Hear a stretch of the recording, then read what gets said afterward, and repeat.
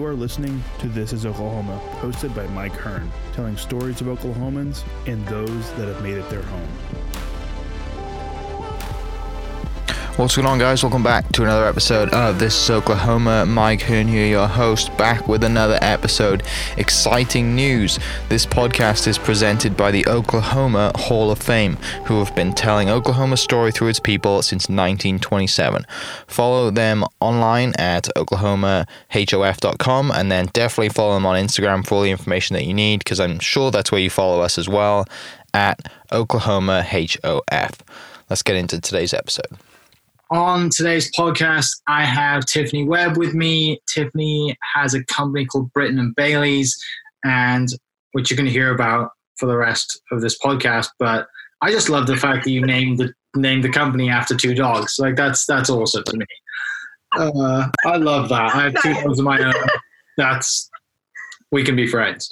But no, appreciate you taking the time out to come on the podcast today. I know you're very busy, and today seems to be like a busy day as well. But tell us a little bit, I guess, before we do the whole Britton and Bailey's thing. I mean, we both graduated from SNU, right? Yes, we did. Yeah. How crazy. So I actually live like where I can see the sand volleyball courts right now. It's wild. Oh, okay. Yeah, we moved back to Bethany. It's really weird. Yeah, nothing's changed. No, nothing has changed. No, you're right. So, born and raised here then? No, actually, I've been all over the place. I was born in Roswell, New Mexico. Yes, Alienville. That's where I was born.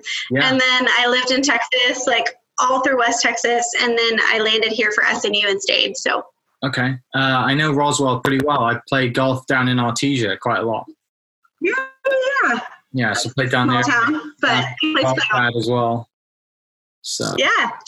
So why SNU? You know, it's kind of weird. Like, I've been in the Nazarene world my whole life. And so my uncle went there. My brother was there whenever I was looking at transferring. So I went to a really small junior college. They actually paid me to get my degree, like my associate's degree there. And of course, I'm going to go there because it's free. Oh. So I got my associates and then was looking to transfer. And it was either Texas Tech or SNU. And my brother was at SNU and family history there. So I decided to move there and then met my husband, and it's all history from there. So. It seems like knowing friends from down in that area, like Texas Tech is a huge draw. Everyone seems to go that way, right? Yeah, there's a lot to be said for Texas Tech. It's a good school. There's lots of scholarships, all of that. So it was down to those two. I'm not sure why I went to SNU because I paid for a long time to go to SNU. It was very expensive. I'm glad I did, but yeah, way more expensive to go to SNU than it was to go to Texas Tech. So yeah, was it? I guess probably wasn't that big of a cultural jump to come from Roswell up to Bethany, because they're probably Roswell's probably a little bit bigger, or are they about the same size? Yeah. You know, I mean, so I had been living in Texas for a while, just because I went to junior college there. But it was all small town, so it was something I was used to. It wasn't a huge change. Actually, being close to Oklahoma City, I felt like I was in the big city. It was like living the life. Yeah. And this was kind of mid-2000s, is that right? Yeah, about 2003. I graduated in 2005. Okay. So, So, you know, you come to SNU from your junior college, and, I mean, at that point in life, do you kind of know what you want to do? Do you know what degree you're going to do? Not at all. So I got a business degree. I knew that like a business degree, I could do a lot with a business degree. So I thought, well, that's pretty good, like spectrum of where I want to be. So I got a business marketing degree, which is pretty basic. And then I started out in nonprofit work. So do you know the Children's Center, like across from SNU, basically? Mm-hmm. I worked there. I did their marketing for quite a few years. And then I moved from there to City Rescue Mission, and I did their fundraising and marketing for quite a while, and then got kind of tired of the nonprofit world. Like, I loved it, but at that point in time, if I did not do my job, people didn't eat, which is a lot of pressure. So I decided to make a change to the for-profit world, and it's kind of wild. Like, the person that hired me at City Rescue Mission her uncle worked for Hobby Lobby, and I had worked with Barbara Green at the time. She was very involved in City Rescue Mission. So I'd worked with her for a while. So I just submitted my resume there at Hobby Lobby to be an assistant, because I thought, okay, it'll just get me out of this world and I have to work my way up. And they actually hired me as a buyer. So I started as a candle and candle holder buyer there. And then I worked there for about 7.5 years, completely revamped their candle department. They actually were producing candles in-house at that time. Mm-hmm. And shortly after I started, we quit manufacturing. We outsourced everything. And I learned the business from literally the ground up. So I built relationships with fragrance houses, with candle companies overseas and domestically. I learned it from the inside out. There's a lot of science in candles I didn't know about until I started that job. So about fast forward 7.5 years, I'd grown their business about 90%. And I was getting offers from some really big name companies, and they were asking me to jump ship and come work for them.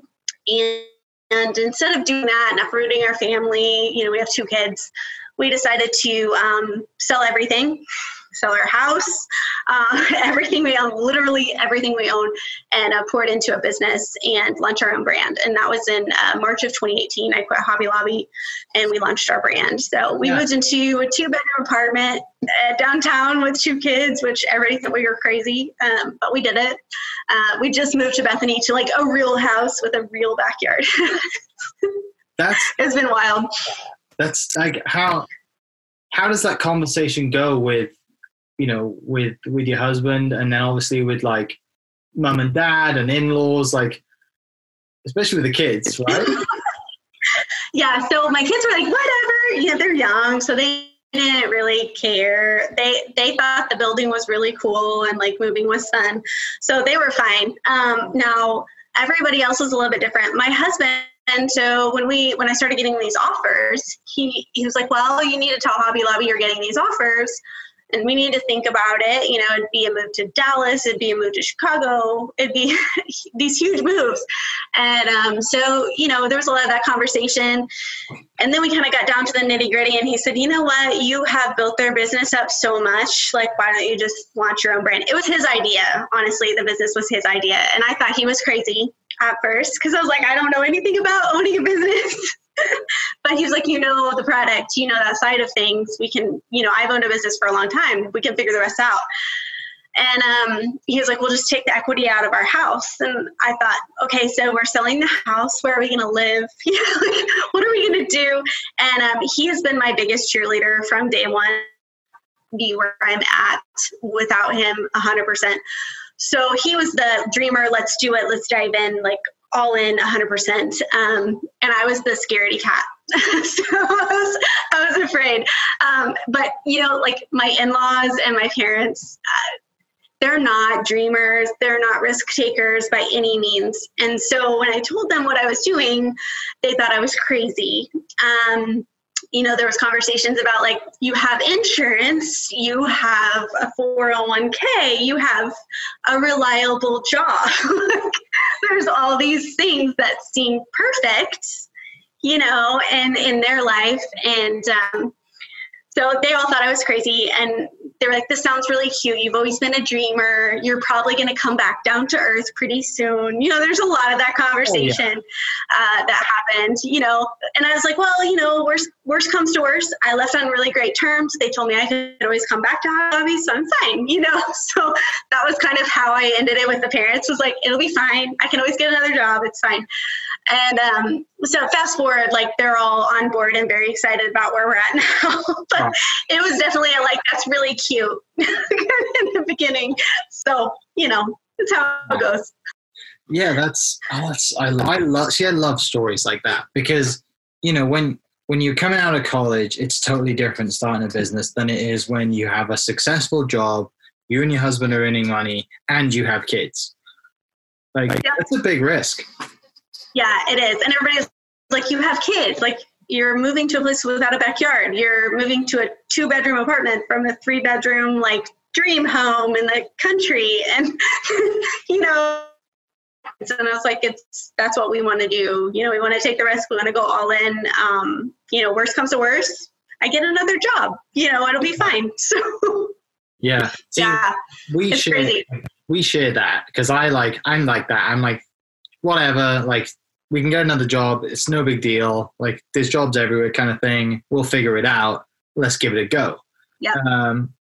And my wife is the opposite. My wife is the chilled, likes a steady paycheck, knows what's going on, and more reserved, I guess, would be the way to put it. But yeah, that's so over the years of working at Hobby Lobby, then you have learned the ins and outs of the candle making business. Yes. So, when we decided to launch, it was obviously a natural move to do candles because that was what I knew. So I know candles from the very scientific to like the pretty frou-frou fragrance part of it. So I know all the perfumers. I know all the boutique fragrance houses. I work with a guy at a fragrance house in Chicago. He knows me very well. He'll come up with some fragrances. I'll take a look at them and we'll tweak them and say, I need more base notes. I need this. I need some sandalwood. So we work very intricately when it comes to fragrances. So they're all exclusive to my line.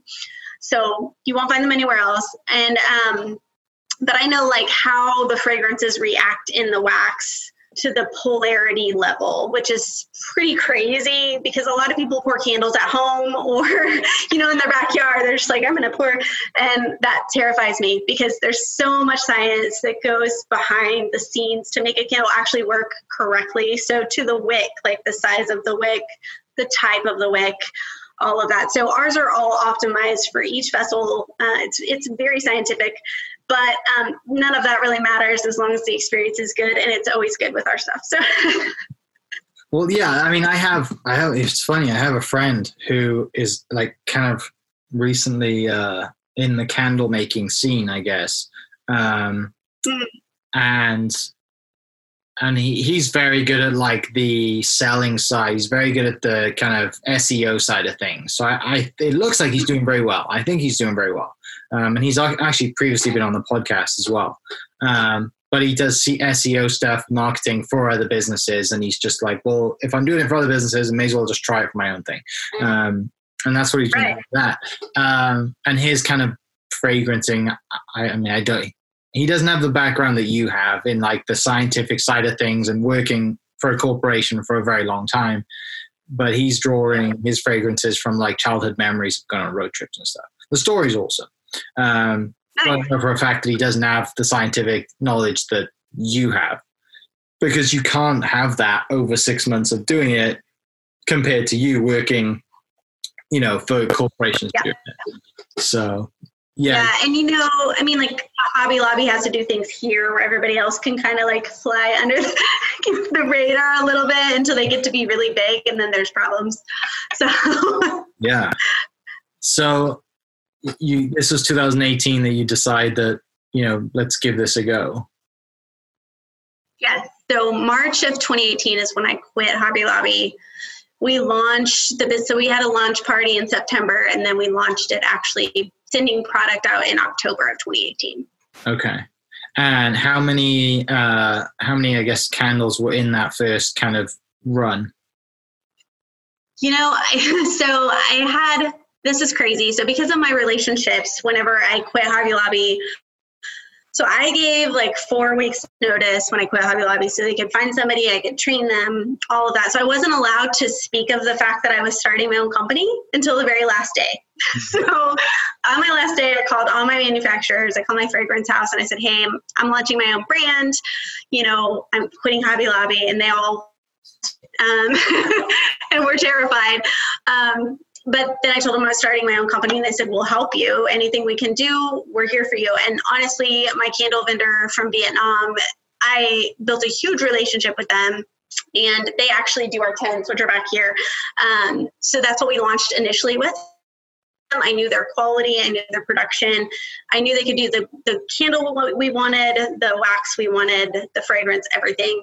So we went with them initially, and our first order was, gosh, I want to say, I'm trying to remember, it's been so long. I think it was like 3,500 pieces, which to me was like a ridiculous amount of candles to start out with.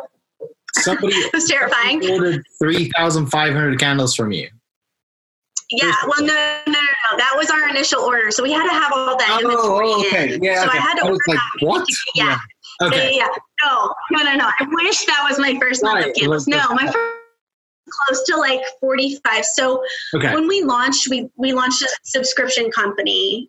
So basically we were going to do 2 candles a month for $22.99, and we were just going to do the tints, and I had 7 fragrances. And so that's how I launched it.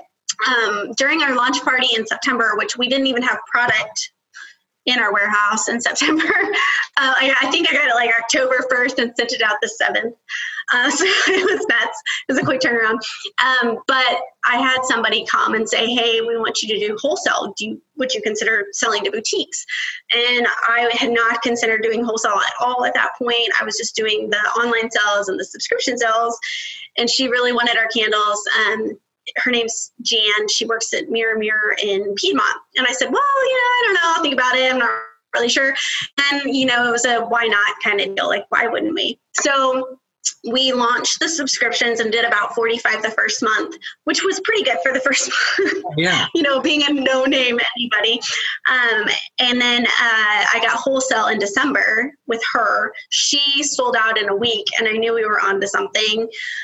So I had to figure out the wholesale channel, and we launched wholesale shortly after that, like in a big way. We went to Dallas Market, and we're in quite a few states now, which is really fun. And our wholesale channels had grown really, really fast until COVID hit, and then it was like the end of the wholesale world for a minute. But they're all coming back, which is great. So. Yeah. So right now, is most of your business wholesale, or before COVID, was it mostly wholesale, or was it like subscription? So pre-COVID, we were probably 80% wholesale. Our wholesale channels were doing really, really well for us. And our subscriptions and like online sales were okay. And then whenever COVID happened, we were like, oh no, this is not good, because everybody shut down. So we got really creative. We had been selling on Amazon mainly because all of our competitors are on Amazon. So I consider my competitors pretty big people. So like Capri Blue, who did the Volcano candle, and Volspa, like the high-end boutique candle companies, those are my competitors, in my opinion.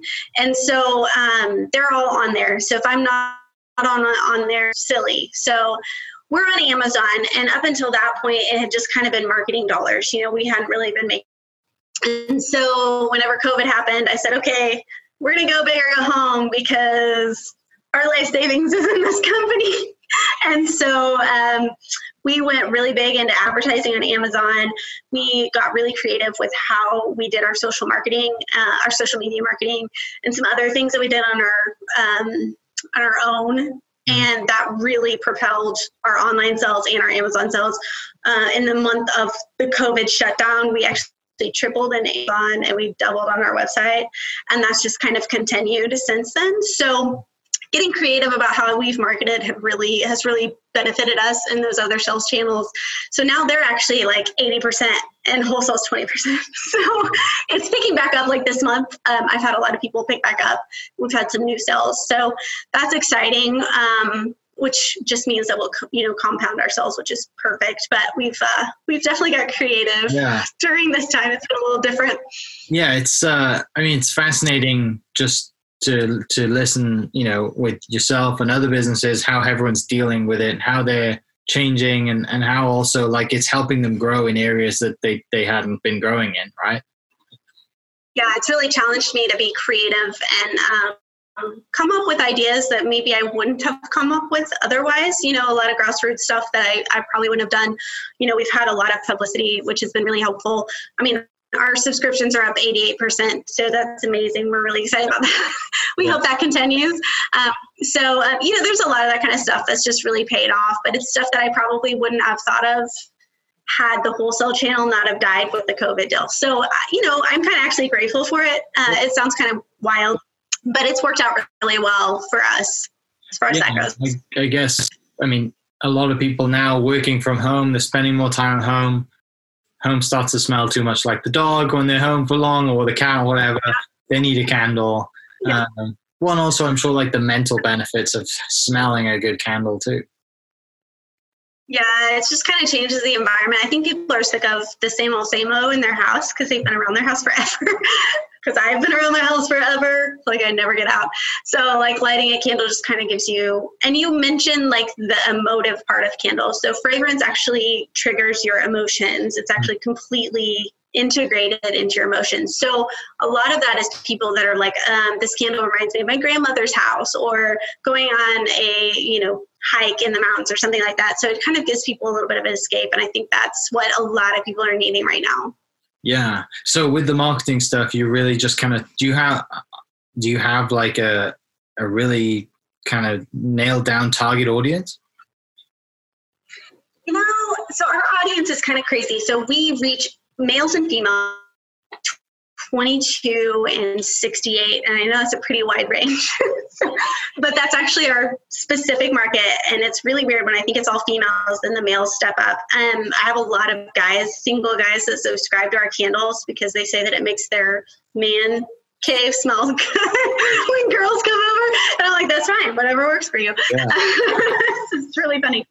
But it's true though. I mean, fragrance gives the illusion of something sophisticated, whether it is or isn't. So whether you feel like your space needs to be sophisticated or you want to get the illusion of that, it's perfect. It's like when I have guests over, I always have a candle lit because one, I want them to smell our candles because, shameless plug.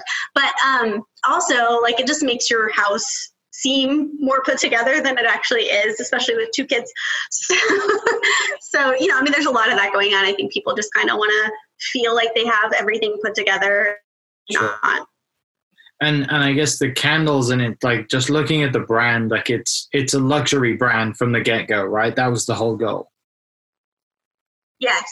Yeah. So whenever I started, like when I was with Hobby Lobby, I kept elevating their brand to a degree, but they're a mass market company. There's only so much you can take the product up.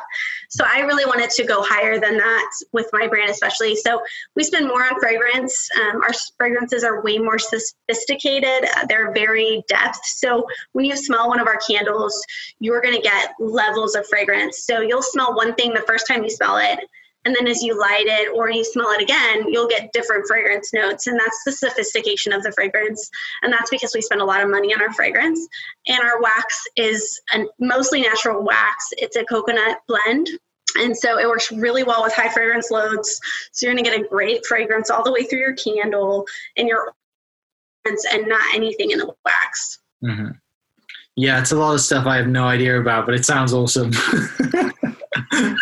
Sounds really good. That's funny. So I'll send you a candle. You can tell. I'll definitely. Sorry, my camera's moving because my charger's stuck into my chair. Anyway, yeah, that's. I'm geeked out about candles now. There's a lot more. I just thought it was wax and a wick, and that was it. Like there's so much more to it. Yeah. There is. So like if you get a candle, and this is really funny. So my social media person, she got a candle, like one of our candles, and was used to burning our candles. And then she got a candle from a friend from, big name Target. Yeah. And started burning it, and it, how it tunnels and leave a bunch of wax on the outside. And she was like, you've told me about this, but I've never experienced the difference until I burned both of them at the same time. And if the wick is not the perfect size, if it doesn't work perfectly with the fragrance and the wax, it's going to leave a lot of wax and a lot of fragrance. And she said, and then I burned it again and I couldn't smell it at all.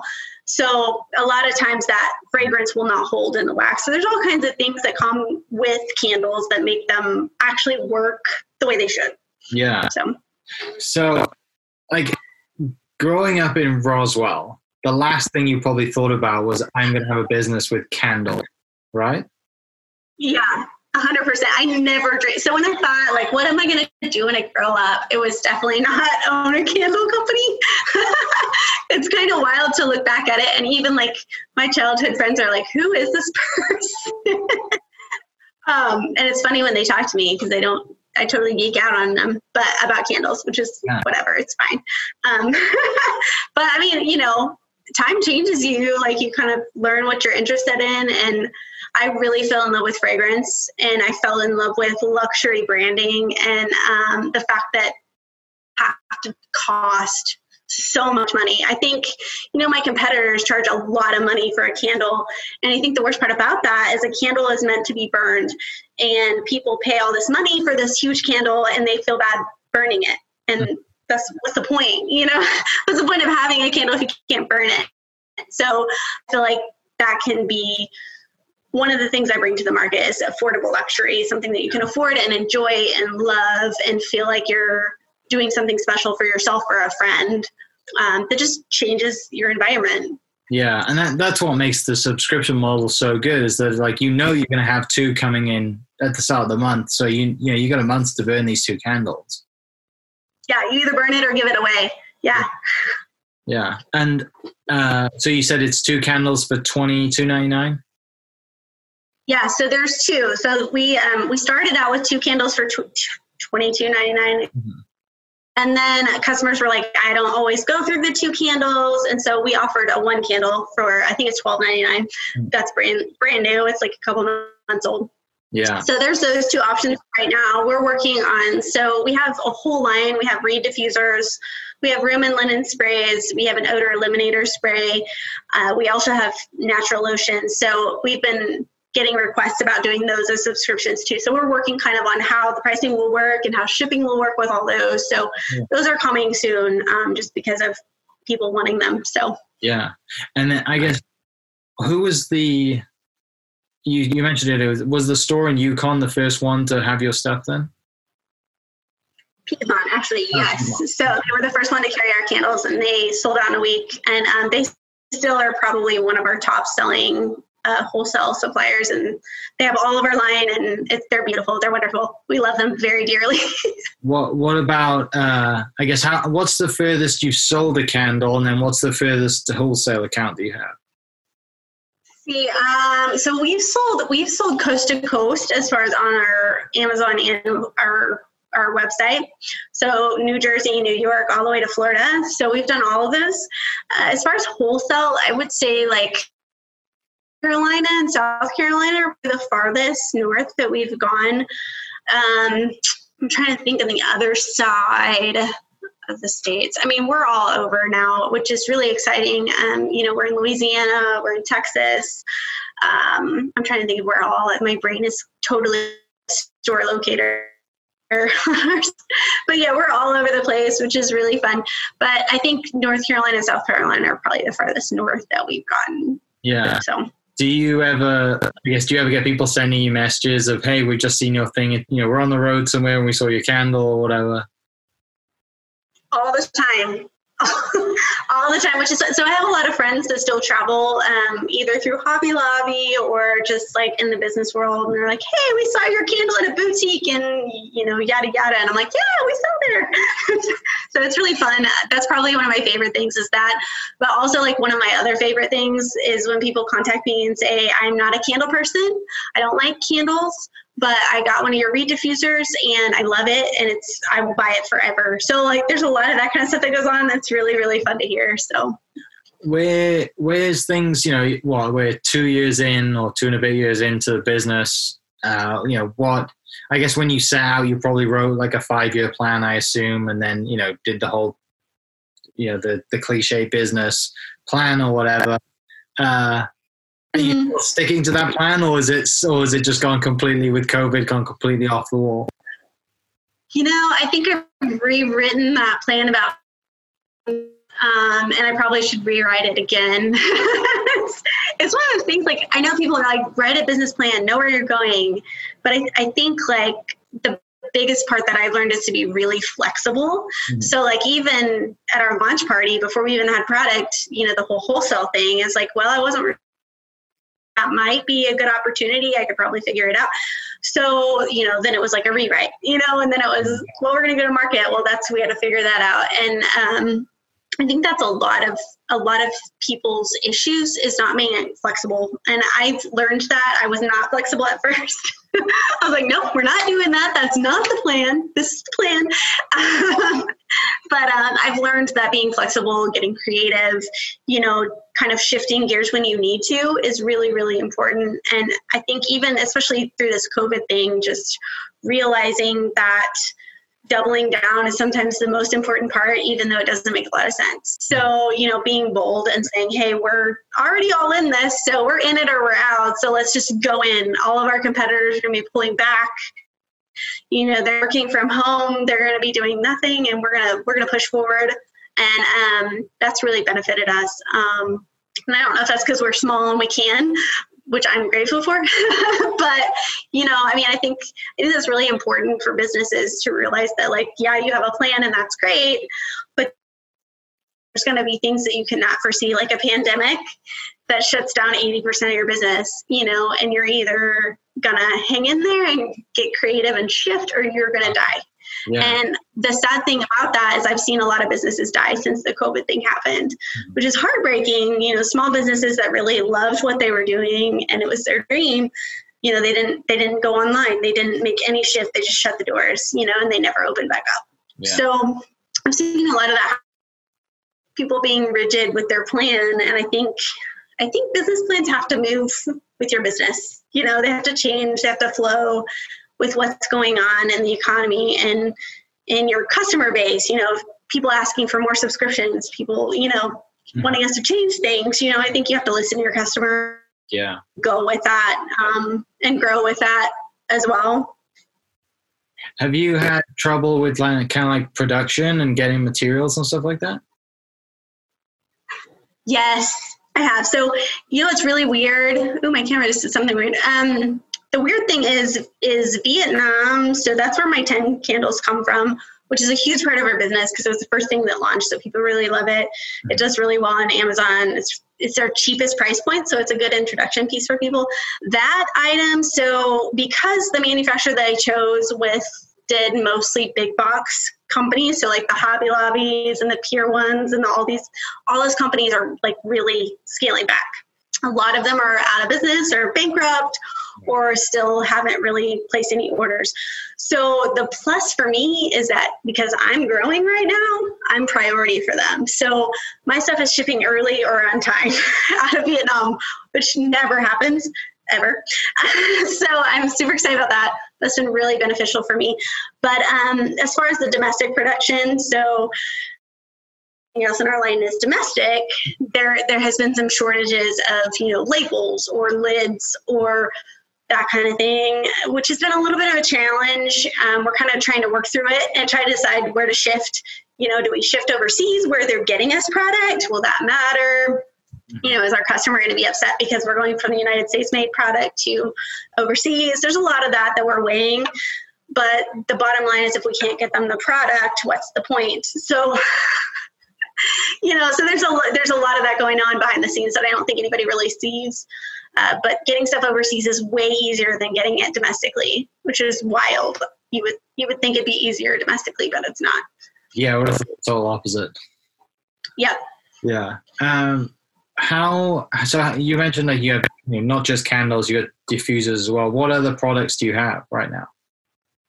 So we have reed diffusers, which people were asking us for a flameless option. One of the most popular things right now is those wax cubes that everybody puts in the warmers. They're like the Scentsy things. I didn't want to do that because everybody was doing it, including Walmart. So I kind of wanted to steer clear of what everybody else is doing. And I feel like reed diffusers are just a little bit more sophisticated and they're prettier and you don't have to worry about them. So basically you open them up, put the reeds in them, flip them a couple times, and they just diffuse the fragrance. So it's passive. If you don't smell it, you just flip the reeds and they start all over again, which is awesome. It's great for kids' rooms, hallways, if you're not going to burn candles in college, that kind of stuff. It's really great for that. A lot of college dorms love our products because it's easy. They don't have to worry about kids burning things down or leaving a melter on or anything like that. So the reed diffusers are really popular. I love them. They're really, really pretty and they work really well. We have a patented formula that works out really, really well and diffuses all the fragrance, which is good. A lot of reed diffusers got really muddy for a while. They were coming from China with, surprise, with really low ingredients and low quality. So ours are actually from California, from a guy that I know well, and he has a great formulation. works really well. So we have those. We have room and linen sprays, which are awesome. So if you have people coming over, you can spray your couch, your curtains, your fabric, any of that, which is awesome. And then we have an odor elimination spray, which is my favorite thing ever. So the funny story behind that spray is I have 2 kids. One of them was 3-year-old that got sick on a road trip on the Tulsa Turnpike, like where there's no way to get off the turnpike, like you're stuck for life on the thing. Yeah. So he started throwing up. It was awful. It was in the middle of summer. I got to the house, just got him out of the car. He was still throwing up. So I just locked the car up and went inside the house. And it just kind of baked in the sun. It was gross.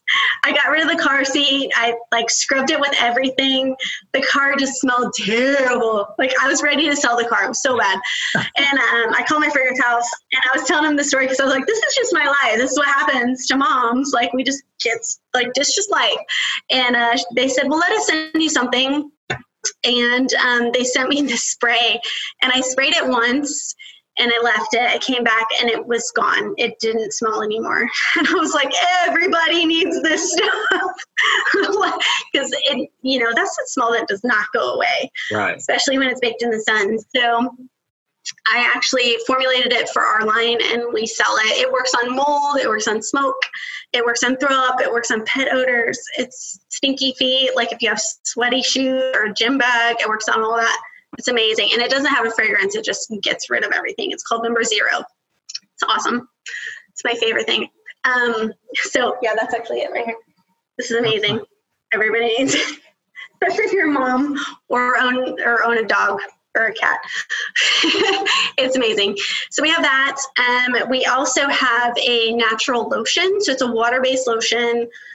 A lot of lotions kind of leave your skin all slimy. This doesn't. It absorbs in your skin, leaves you moisturized, and it smells really good without being slimy. So it's really great. It's free of all the garbage, but it's on our signature fragrances. So yeah, that's our line. And we have big candles.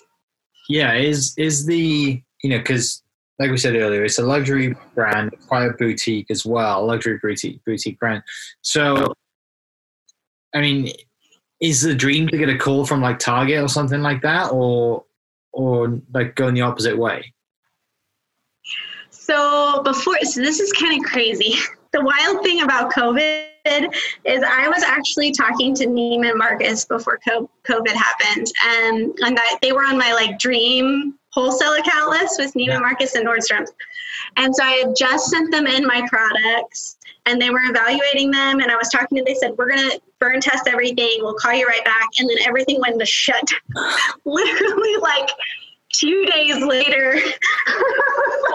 Are you kidding me? No. So, they've actually since filed bankruptcy and they're going through all these changes. So that's probably not going to happen anytime soon. We'll see. I don't know. It would be awesome. They're going to have to rebuild sometime. Yeah. They might as well call us. But we're kind of still in contact with them a little bit, but they're still restructuring and trying to figure out what they want to do. So wholesale account wise, that would be my dream, is to be in a luxury brand store like Neiman or Nordstrom's. I've done a lot of pop-ups in West Elm, and we've talked to them a little bit about being in their brand. We outsell their candles when we're there every time we do a pop-up, which is really fun. So who knows what happens there. Now, as far as Target goes, I would love to talk to them about doing a private label program, which would be it wouldn't be Britton & Bailey's. It would be something by Britton & Bailey's for them, just to hit their price points and their margins and all that. Yeah. So, but more than anyone else about all that stuff because you worked at Hobby Lobby doing all that stuff. Yeah. So I know the inside scoop about all that. Yeah. So no, I'd love to do a brand for them. Yeah. That seems like when you're on Dragon, when you're on, what is that? Shark Tank. We have one back home. It's called Dragon's Den. Our UK one's called Dragon's Den. The one here is called Shark Tank. Yeah. But yeah, that seems like something for sure will be coming up. But that's really cool. That's a wild story for sure. I was I finally get in, really? Yeah. It's life. Yeah. And it's, in just such a short time too. Yeah. Yeah, it was wild. It was really strange, but I mean, you never know. Who knows when they'll come back? I mean, they still have our samples, and they liked them. So when they're ready to rebuild, we're there. So who knows? Well, that's. I mean, I did not expect that. That's really cool. I love that. That's so people can go to BrittonandBaileys.com and look at the website, and then at Britton and Baileys on Instagram, and that's Britton with an EN, not an ON, which is named after the two dogs that you had, right? Yeah, so when we first got married, we had 2 beagles, and they were wild. Like, they used to climb a fence. We had a chain link fence in Bethany. They used to climb the fence to go play video games with the neighbor, and he would put them back over the fence before we got home. So we didn't know about it until one of them got stuck in a tree. They were wild, but so they were our old adventure. This is our new adventure, so we named them after them. Yeah. So. Awesome. All right, I'm going to finish with a few little questions that I'm going to throw in. What would you tell your 21-year-old self today? Okay, so I think I would tell myself to not stop dreaming. I kind of bought into like the corporate thing was what everybody was supposed to do, and I think that kind of hindered my creativity, for a long time, and I kind of felt almost maybe handcuffed to the corporate world and what everybody thought I should do. And I think there was a point where my husband and I, we're just going to do us. And if it works out, it works out. If it doesn't, then we can always get another corporate job. It's fine. Mm-hmm. And I think if I were to tell myself that sooner, maybe I'd be somewhere else. I don't know. I wouldn't change it, but if I were to talk to anybody, I would say hold on to being a dreamer and not conforming to like this is what your life, because I mean that's not what you have to do, Yeah. Who was the biggest influence in your childhood? Interesting enough, it would be there's 2 people. It's a power couple. It's my granny and my granddad.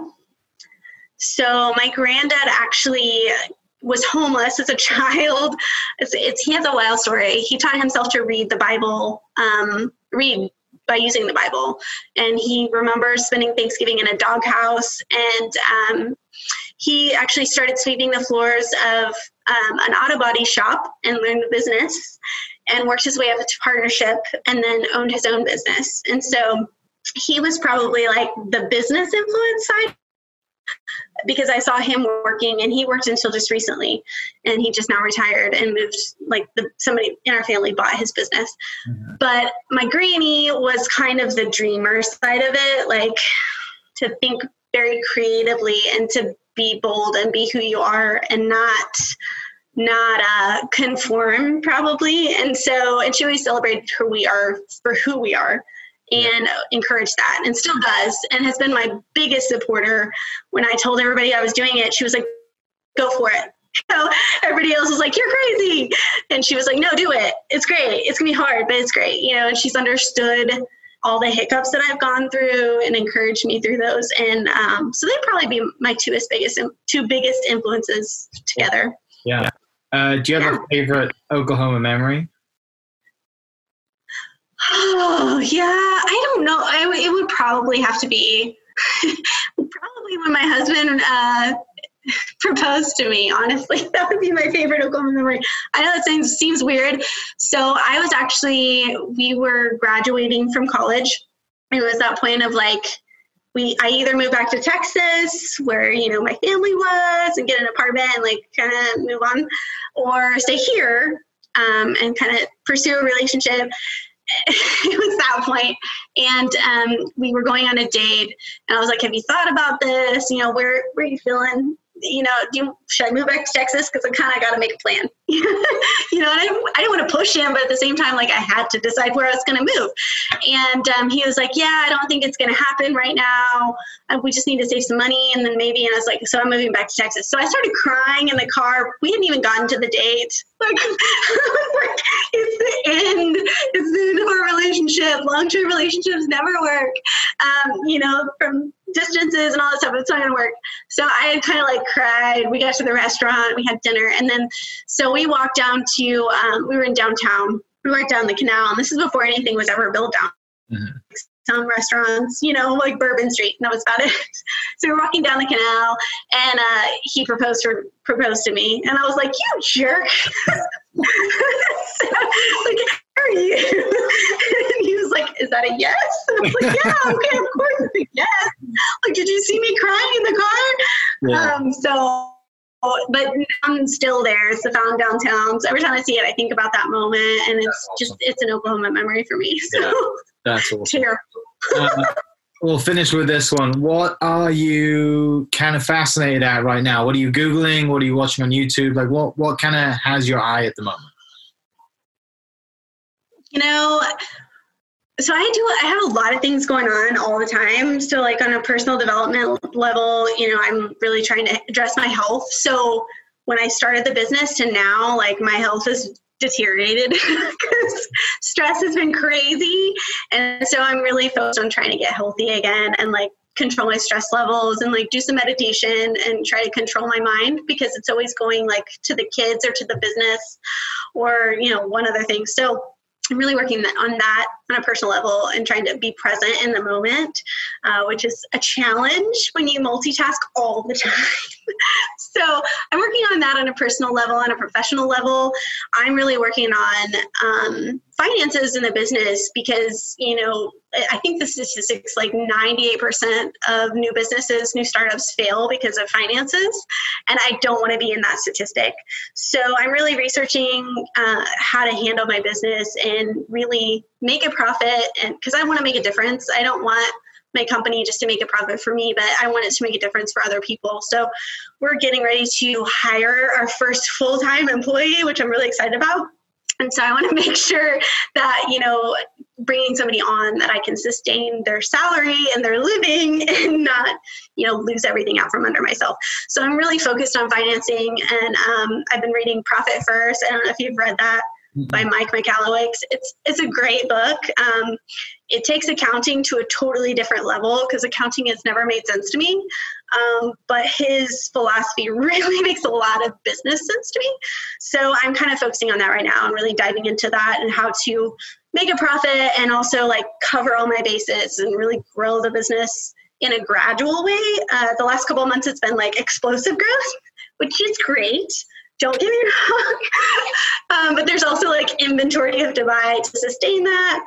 And so I kind of want to gradually grow and be smart about how we grow and not overextend myself and, get myself in debt, all those things. So, just a lot of smart business practices that I'm trying to go into. Yeah, that's awesome. That's, it's going to pay off, right? Like it can only get better from here. I think so. Yeah. So I'm just glad that like somebody brought it to my attention now, the whole financing thing. Mm-hmm. I know a lot of small business owners and I respect them greatly, but they're still struggling 9-10 years later into the business. So I don't want to do that. I want it to be what I want it to be, not a burden, Yeah. Awesome. Well, I, again, really appreciate you coming on the podcast and taking some time out of your day and finding someone to take care of the kids for a little bit so you can share your story, because it's definitely an awesome one. And I can't wait to keep an eye on the business now. And I'm going to have to get some candles. I'm sure my wife would love it if I gave her. Yeah. Let me know. I'd love to introduce you to the line. Definitely. See what you think about them. Yeah. For everyone listening, I'll post all the links to the website and the social media down below. It's at Britton and Baileys on Instagram, and then BrittonandBaileys.com. And that's Britton with an E-N. And Baileys like the Irish whiskey drink, which is horrific. I don't like it, but it's the same way it's spelled. And yeah, Tiffany, thanks so much for coming on the podcast. And for everyone listening, go buy a candle. You have to. It's awesome. Great story. And your house will smell better. So it's worth it. Thanks for listening. We'll catch you next episode. Cheers. This podcast was presented by the Oklahoma Hall of Fame, who've been telling Oklahoma's story through its people since 1927. Follow them online at oklahomahof.com and definitely on Instagram at oklahomahof. Catch you next episode. Cheers. Thank you for listening. We are inspired by those around us and hope that you are too. Make sure you subscribe to this podcast on your favorite podcast platform and leave us a review so we can keep telling your stories. For more great Oklahoma content, follow This is Oklahoma on Facebook and Instagram.